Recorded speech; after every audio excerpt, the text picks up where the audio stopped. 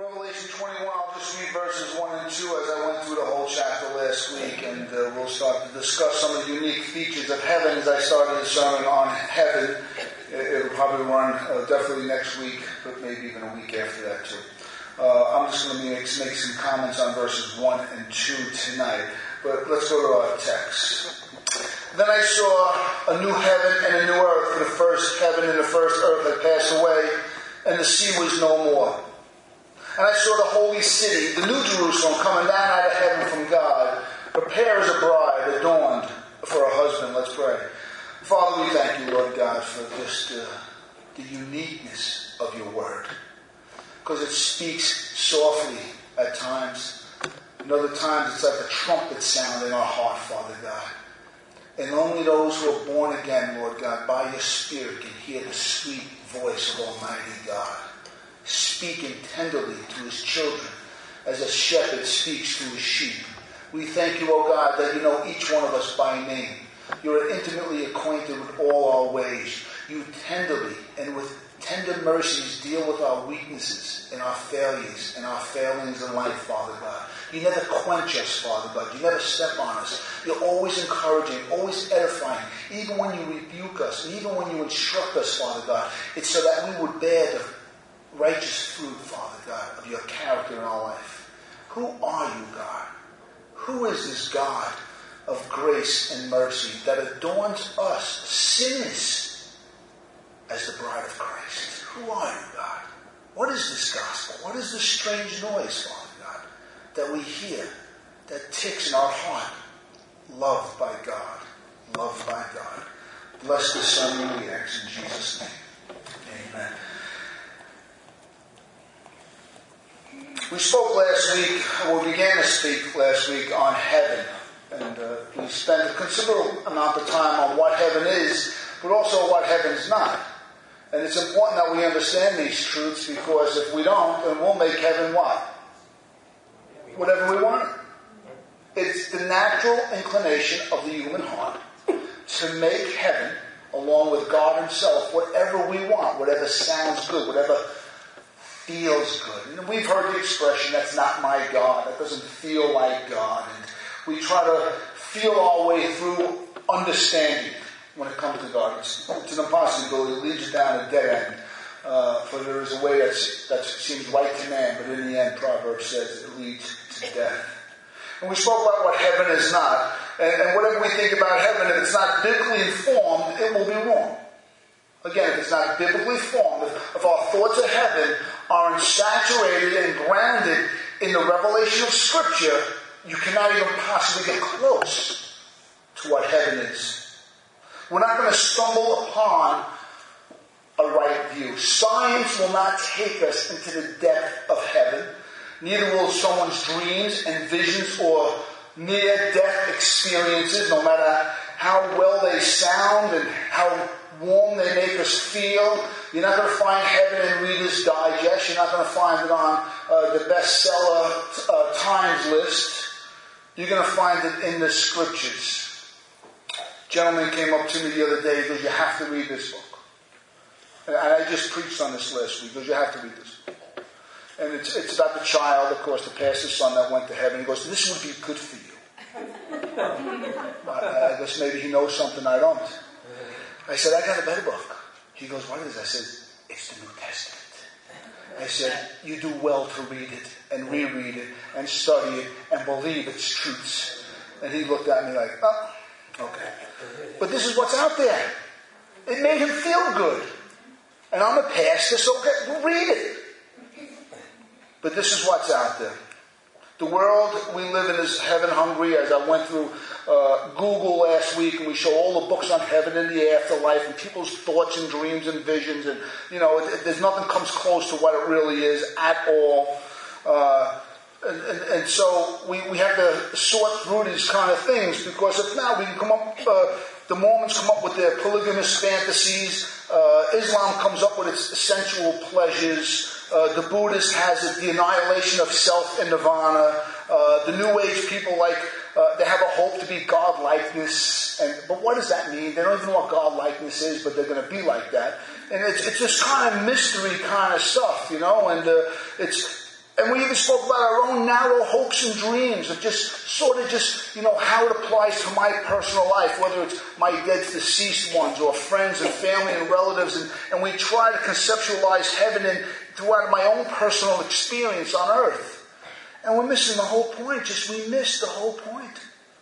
Heaven, according to these misinformed notions, are really never more than some kind of personal, selfish contamination of what heaven really is and the hope it's supposed to bring us. If our thoughts of heaven aren't truly bringing me great joy and hope and getting me to live the Christian life, then we have to rethink.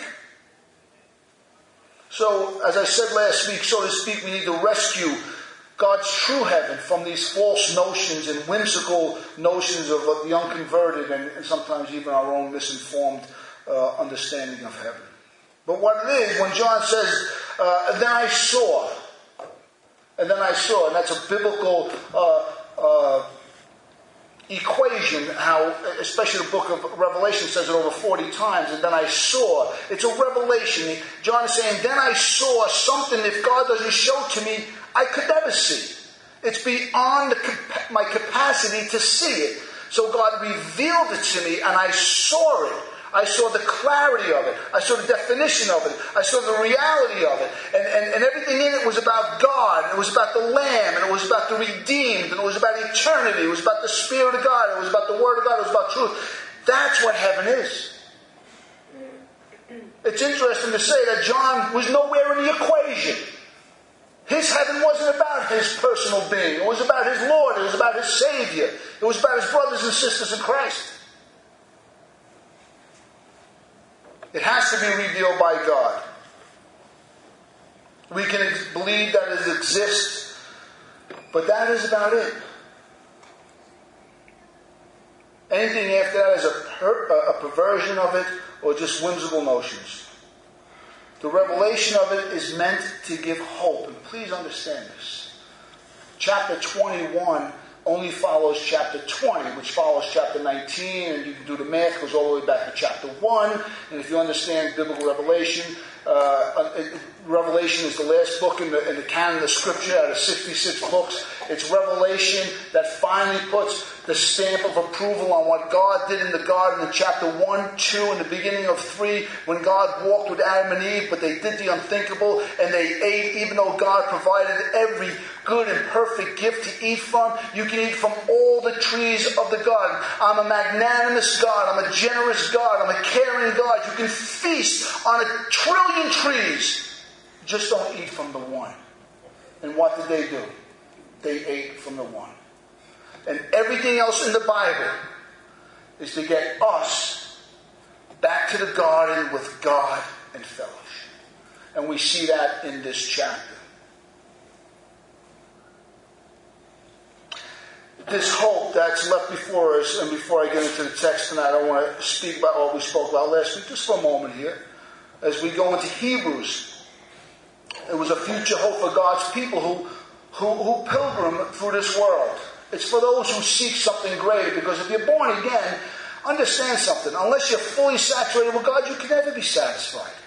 I can never be satisfied. I walk close with God. I love the Lord. But you know something? I just see too much inconsistency. You know where?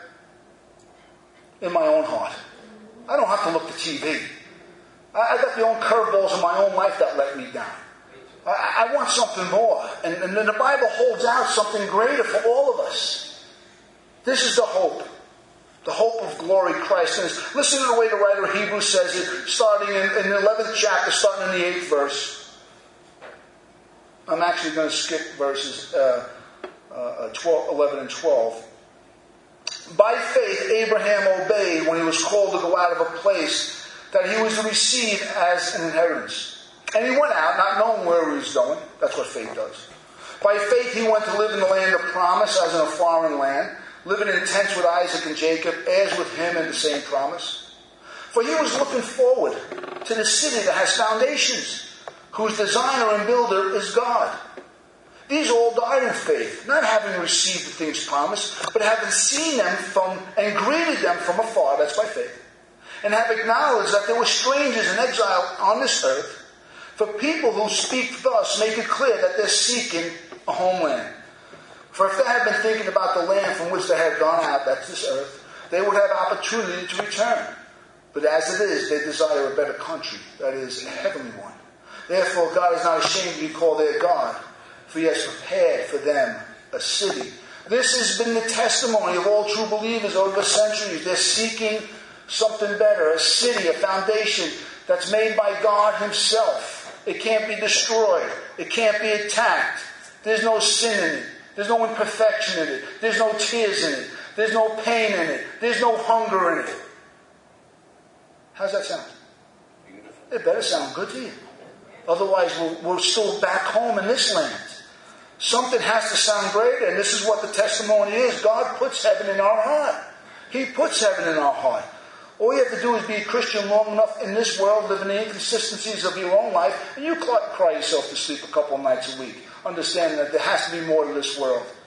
Even when you're walking close to God, and hopefully we all are, people let us down. Loved ones let us down. The church can let us down. Pastors let us down. Ministers let us down. Politicians let us down. Our children, our mothers, our fathers, people let us down. So our own personal happiness many times is dependent on what? Sinners. And guess what they do? They let us down. I say all that because there's something greater. This brings us to the message tonight, the unique characteristics of heaven as portrayed in these chapters. I'm not going to get through, I'm just going to spend time on verse 2 today. It won't be a long message, but I just don't want to miss what verse 2 says. I really don't want to miss it. And what we have here is a theology written in stone. It's written in, gold and color. This extremely symbolic, a bride prepared by God. Now, what does this all mean? But if it's followed right, it'll give us great insights, not just a heavenly home, but how we should wait now. What is the exercise of faith? Is the exercise of faith just believing? Is that it? Or are we living faith out? Faith is a dynamic that's alive in us. It makes us something. It creates us to be something. But before we move through it, I must encourage us all that what's represented here in these next two chapters, what's represented in its final form, all right? You with me? You follow me? Amen. Okay. What's represented in its final form is already at work in the Christian church. We'll make that clear tonight. Hopefully you will see something you've never seen before. Or even better, I hope you just confirm with something you already know. As Paul says, that famous verse of Scripture, I am sure of this, that he who began a good work will complete it on the day of who? Philippians 1:6. We know that, don't we? We understand something. Remember what we just read? The bride coming down? That's it. That's the fulfillment of Philippians 1:6. He who began a good work, right? You with me? Will complete it. And you're supposed to say, well, what does it look like? Like a bride. Prepared by God for her husband. That's the finished product. This is the completion. It's part of a universal completion. Our personal sanctification is part of a cosmic makeover. Of a new heaven, a new earth, a new Jerusalem, a holy city, and a bride prepared by God. Prepared by God. Let's go to our text.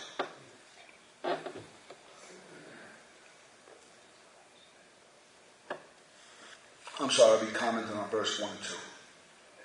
But then I saw a new heaven and a new earth, for the first heaven and the first earth has passed away, and the sea was no more.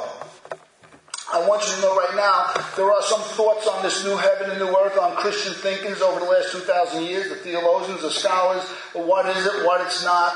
But the best interpretation and what we hold here that we truly believe is the clearest, it's not a second earth.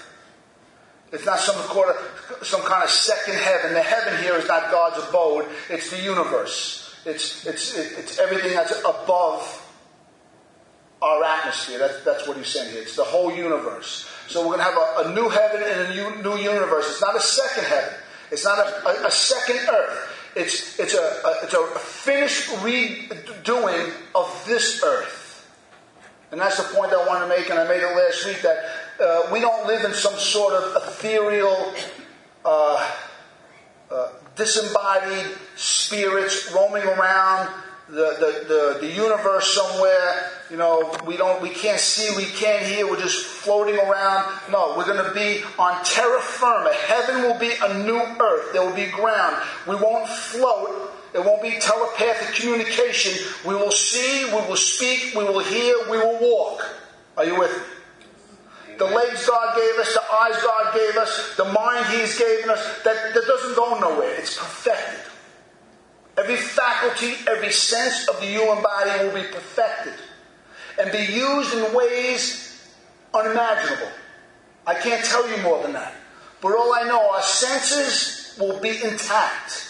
Touch, taste, hearing, sight, all will be intact. It will be used on a new earth. Yes, a new earth. Will there be trees? I believe so. Will there be rivers? I believe so. Will there be flowers? I believe so. I believe the beauty will be there. How? I cannot tell you. Will the lion and the lamb lay down together and be shepherded by a child? Yes, there will be. How? I don't know. I can't imagine it. I receive it by faith the way you do. The Bible is telling me something in highly symbolic form of what's going to take place on the new earth. There is continuity and discontinuity within the new earth. Just like us, as Paul talks about the glorified body, he can't tell you what it's going to be like. He says it's just a seed. And when we die, a seed goes in the ground. But when God calls us forth in our resurrected body, it will have a continuity to this body, but it's going to be magnificently and gloriously better. No arthritis, I can't wait. No sinus issues, I cannot wait. I don't know what it is not to have sinus problems. I don't know what it means not to have a headache. All the time. I wake up, I go to bed with a headache. It's constant. But I can tell you now, that's what heaven's going to be like.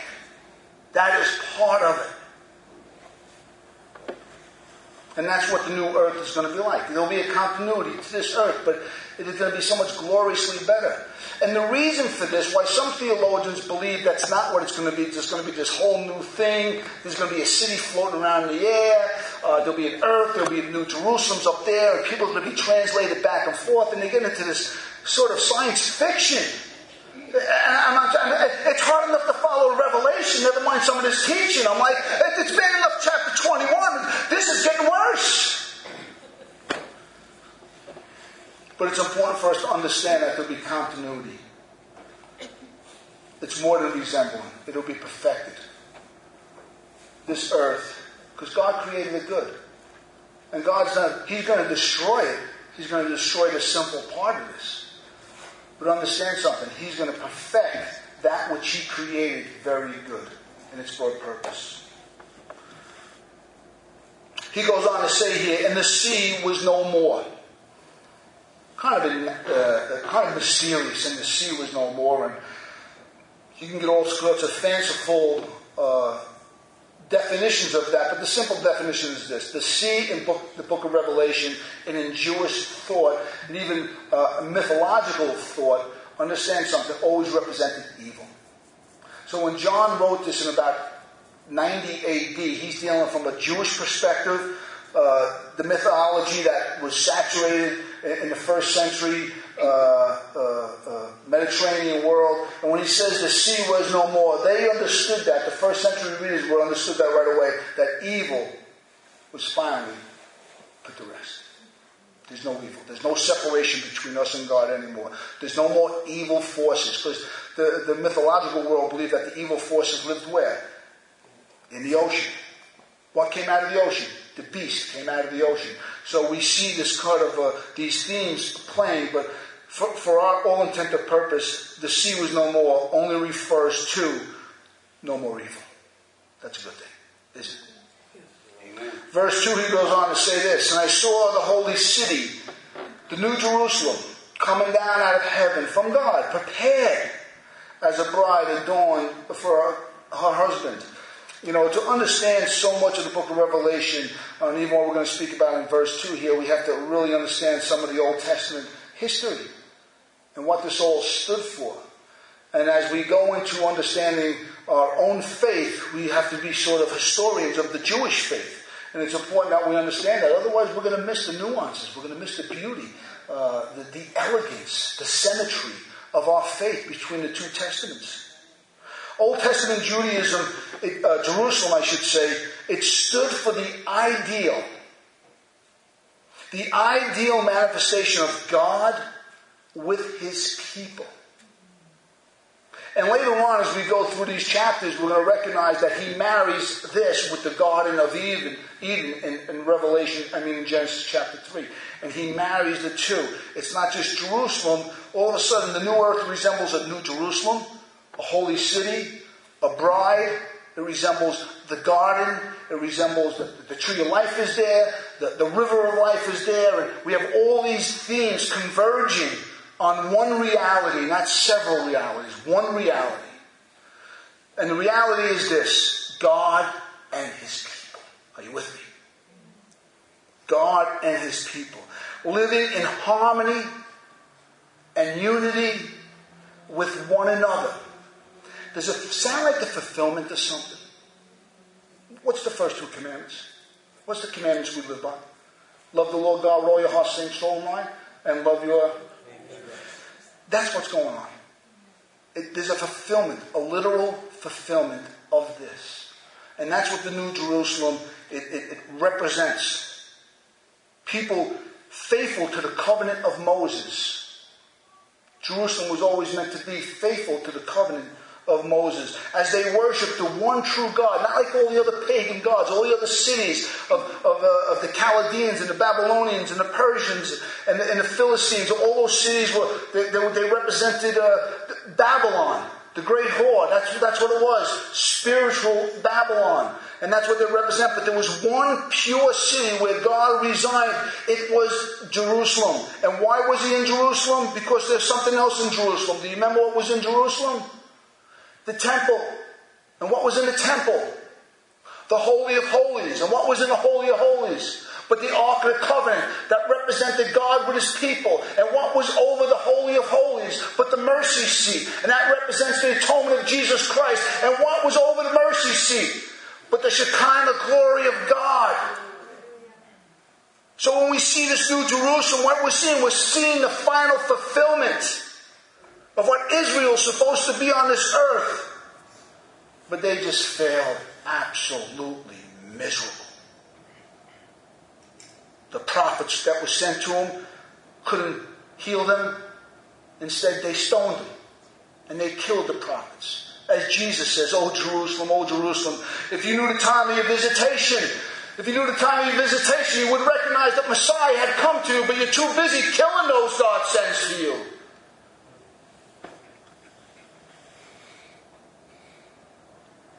The city represents not a scattered people, but a concentrated people. And a consecrated, concentrated people. People weren't living off over here. There was such harmony and such unity and such joy and festive gathering. Like, you want to be with people. I experience God when I'm experiencing the love of God in other people. I can't live in my own little corner of the world and feel the love of God. What does that mean? We're meant to do it together. As Jesus says, "I will not drink the fruit of the vine until I drink it in the kingdom of God with all of us." What's represented in this holy city, this sinless city, this sanctified city, this New Jerusalem is nothing but the ideal expression of God's love with His people. And God's people's love for one another. You can't get away from it. You can never get away from the second commandment. If Jesus says these are the two great commandments, you cannot get away from it. It will be fulfilled. Jerusalem is more than just walls. God doesn't care about walls. He cares about us. Cathedrals, he could care less. Gold, precious stones, it's symbolic of something much greater than material objects and leisure and luxury and wealth. It's about people. It's always been about people. Heaven's about people. God's people. Blessed, the woman told Jesus, are the breasts that nursed you. Oh no, woman. Not the breasts that nursed me. Blessed are all those who know the will of God and do it. Who's my mother? Who's my brother? But those who do the will of God in heaven. That's my mother. That's my brother. That's the holy city. That's the New Jerusalem. That's the bride adorned as a bride adorned for her husband, coming down prepared by God. We want heaven to be the Irish Catholic section and the Protestant WASPy section over here, and then we got the African contingency over here, and then we got the salsa tango Spanish section over there. And I like it all, but understand something. It has nothing to do with that. We're all there. The healing of the nations are represented there. Ethnicity at its best and at its purest is represented there. It's not your little corner of heaven and my little corner of heaven. It's God's heaven, and we're His bride, and we're going to enjoy it together forever. Amen. Yes.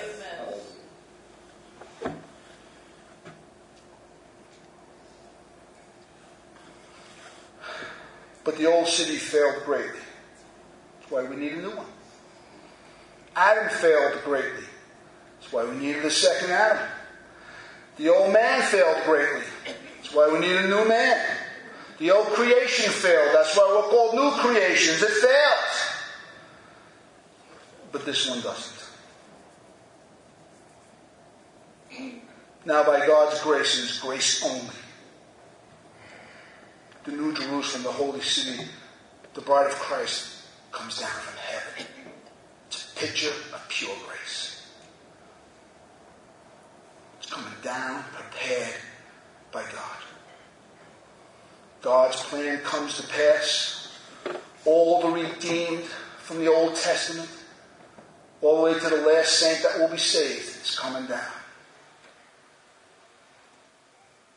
Chosen by God, called by God, kept by God, prepared by God, and now for the first time, revealed by God Himself. Proud display of His bride for His Son. Coming down from heaven, prepared by God. John is overwhelmed by the vision. He's overwhelmed by what he's seeing. He can't believe what God is allowing him to see. God's good work in salvation and sanctification is now coming down from heaven.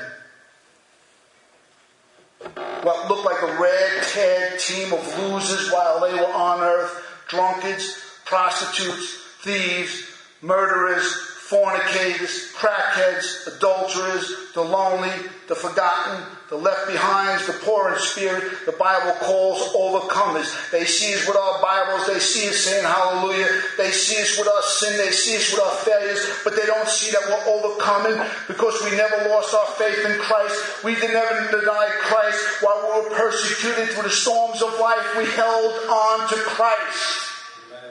That's who the holy city is. The world can't recognize. The world comes in here and looks at it. We look like a bunch of losers. They got their Bible, their silly gospel songs. They don't see the work of God. They don't see that God. You think God's preparing people in heaven? He's preparing people now for every sermon, every prayer, every time we take the body and the blood, every time we call each other and encourage each other with the word of God, every time we love one another and we care for one another and we confess our sin and we confess our dependence on God and our need for God. He's preparing a bride now, not then, now, in seed form. The world's not going to get to see the beauty of what John is seeing. We see it. I'm a pastor. I see it all the time. Sat with a person, me and John sat with someone the other day. 25 years. 25 years of crackhead. With no hope. Bipolar at the same time. Came to church one day. Never left. The Word of God and only the Word of God saved her and changed her. Period. Never touched the drug again. That's the Word of God. Prepared by God. Do you see yourself prepared by God? Can you recognize the hand of God preparing us? Now revealed, please don't miss this, adorned for her husband. God now revealed how God has always saw us in Christ. I know it's hard for you and me to see each other as perfect, but God only sees perfect. Period. I know it's hard for me and you to look at each other and see perfect, but Paul warns us. We don't know anybody according to the flesh anymore. We don't even know Christ according to the flesh anymore. Though we once did, we're all what? New creations, he said.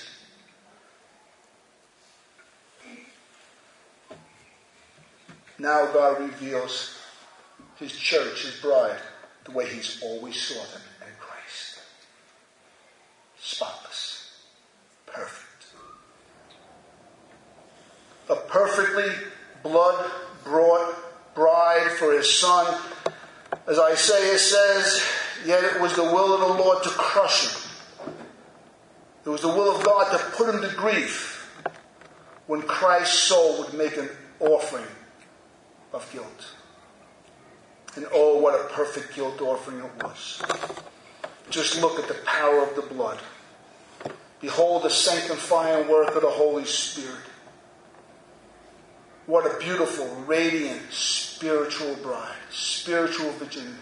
Not drunkards, not prostitutes, not crackheads, not losers, not the disenfranchised, but the radiant, beautiful bride of Christ. Period. Adorned with virtue, humility, and faithfulness. Adorned with love and beauty. The greatest of these is love. And a longing expectation to see the bridegroom.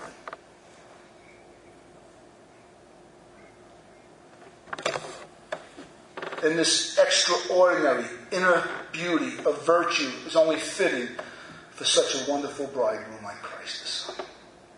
How could God do anything less than perfect in us? He's going to give us to his Son. He's already given us to the Son. How can he now give us all things? If he did not spare his own Son, Paul says, how will he not give us all things in and through Christ? Who himself is holy, innocent, unstained, separate from sinners and exalted above the heaven, as the writer of Hebrews says. Who purposely came to save from the uttermost this once lost bride. And if you know Revelation 19:7, and now the party of the marriage supper of the Lamb can begin. And oh, what a party it's going to be. I want you to go home and read Isaiah 65, verses 17 to 19 for next week. I want you to read it. Think about the party. Don't read it now. I see people going to the Bibles. But the party begins. I'm going to speak on some application.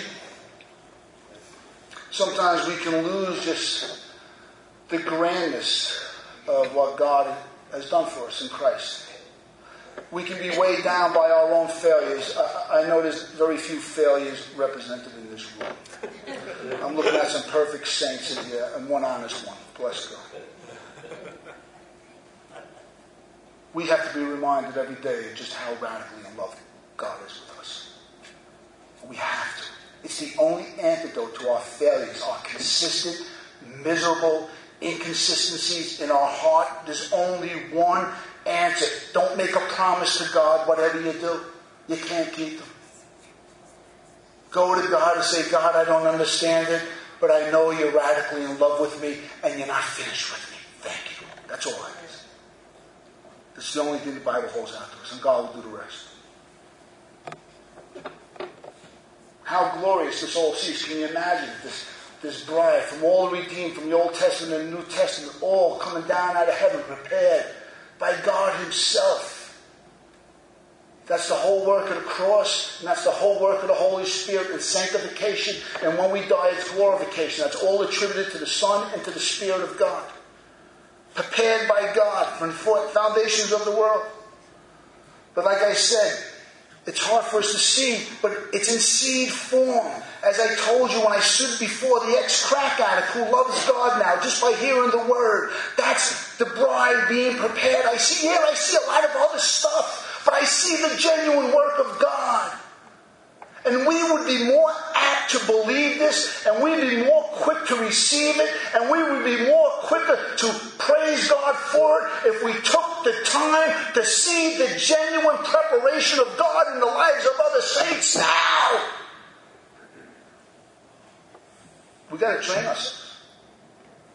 We have to train ourselves to make sure we're just not too quick to see all the fairies in each other's lives. Application. Remember? Because that's easy. That's easy. But God doesn't see that. God sees a bride prepared. And so should we. We need to be so quick to arrest every negative thought we have towards a brother and a sister in Christ. That doesn't mean what we see isn't real. Are you with me? But it has to get filtered through the loving, merciful, compassionate, patient love of God. It has to. It has to. Otherwise, I'll read chapter 21 and say, oh yeah, it's something about a bride. Something about a new heaven and new earth. I'll leave that to the thinkers. I'll leave that to the poets. I'll leave that to the dreamers. I'll leave that to the visionaries. No. If you can genuinely see the work of God now in someone's life, you can appreciate this chapter and let it bring you to tears. I'm a blessed man. I see this all the time. I can see it. I love to train my mind by God's grace to first and only see the work, the genuine work of the Holy Spirit in someone's life. That's all I want to see. It's my prayers. It's everything. It's on that. It's based on that. I can have compassion. I can have mercy. I can have grace. That's all I want to see. I don't care how little the fruit is. That's all I want to see. And then with that proper attitude, when I see the peripheral stuff, because the negative stuff in our personalities and the ongoing sin, struggle with sin, and this one and that one, the impatience and everything else, I can deal with that in a perfect and an understanding way when I keep my eyes on the genuine work of the Holy Spirit. As soon as I take my eyes off the genuine work of the Holy Spirit, you all become nuisances to my life. That was a joke. Husbands and wives will hate one another. If you don't see the... Oh yeah. Oh yeah. Oh yeah. Husbands and wives. Christian husbands and wives. We're great at seeing all the peripheral stuff and very slow to see the genuine work of the Holy Spirit. Come on, man. It's real. It's okay. It's application. We have to train ourselves. God's preparing a bride, not then. He's doing it now. Every Sunday, every Sunday, every Monday, every Bible study, every confession of sin, every tear of remorse, every praise of a testimony, every witness of the gospel. Every time God is preparing a bride for himself. Let's see that work in each other, amen? Let's see each other the way God sees us. And I think we really rejoice. Let's train our minds. Father, we thank you for your word. We thank you for this magnificent picture of a bride adorned for a husband, a bride that was filthy with every sin.